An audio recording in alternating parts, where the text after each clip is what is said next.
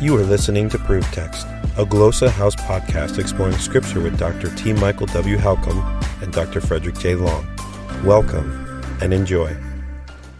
Hello and welcome to Proof Text. I am Michael Halcomb, and in this episode of the podcast, we're thinking about Greek roots. Yeah, these Greek roots are really helpful for understanding, of course, Greek words, but also building your Greek vocabulary. So the Greek root that we're thinking about today, semeron, today, is the Greek root dok. Now that's delta omicron kappa, dok. And dok has to do with thinking, seeming, testing. In other words, it's a mental activity that has to do with thought. So I have stepbible.org open here. I'm going to go to search, switch my keyboard to Greek, and just start to type in that root. And boom, you can see a number of words. So we have dokeo, the verb, to think, dokimazo, to test, dokime, test, dokimion, testing, dokimos, test, and dokimasia, examination. So you can think how all this has to do with thinking, testing, examining, this mental activity, right? And so you can see here in Matthew 17:25, we have Tisu doki, Simon. What do you think, Simon?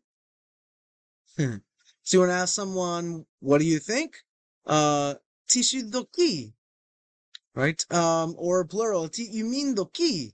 Matthew 18:12. Again in 21:28, ti that you mean doki. Matthew 22:17, tisu doki. So a lot of the examples you can see there are having to do, what do you think? What does it seem to you? Is another way we could render that.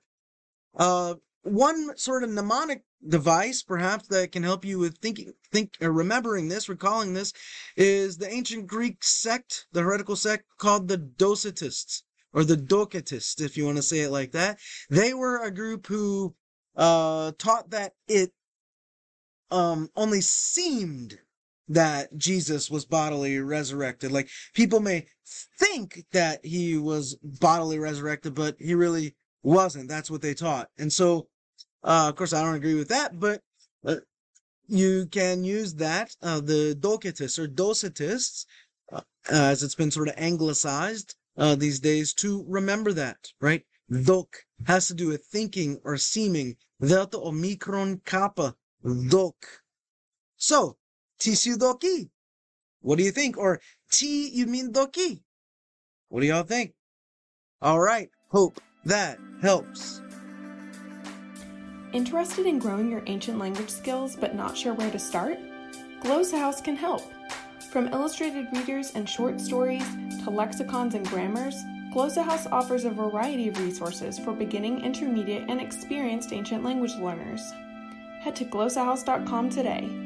Glossa House, language resources for the global community.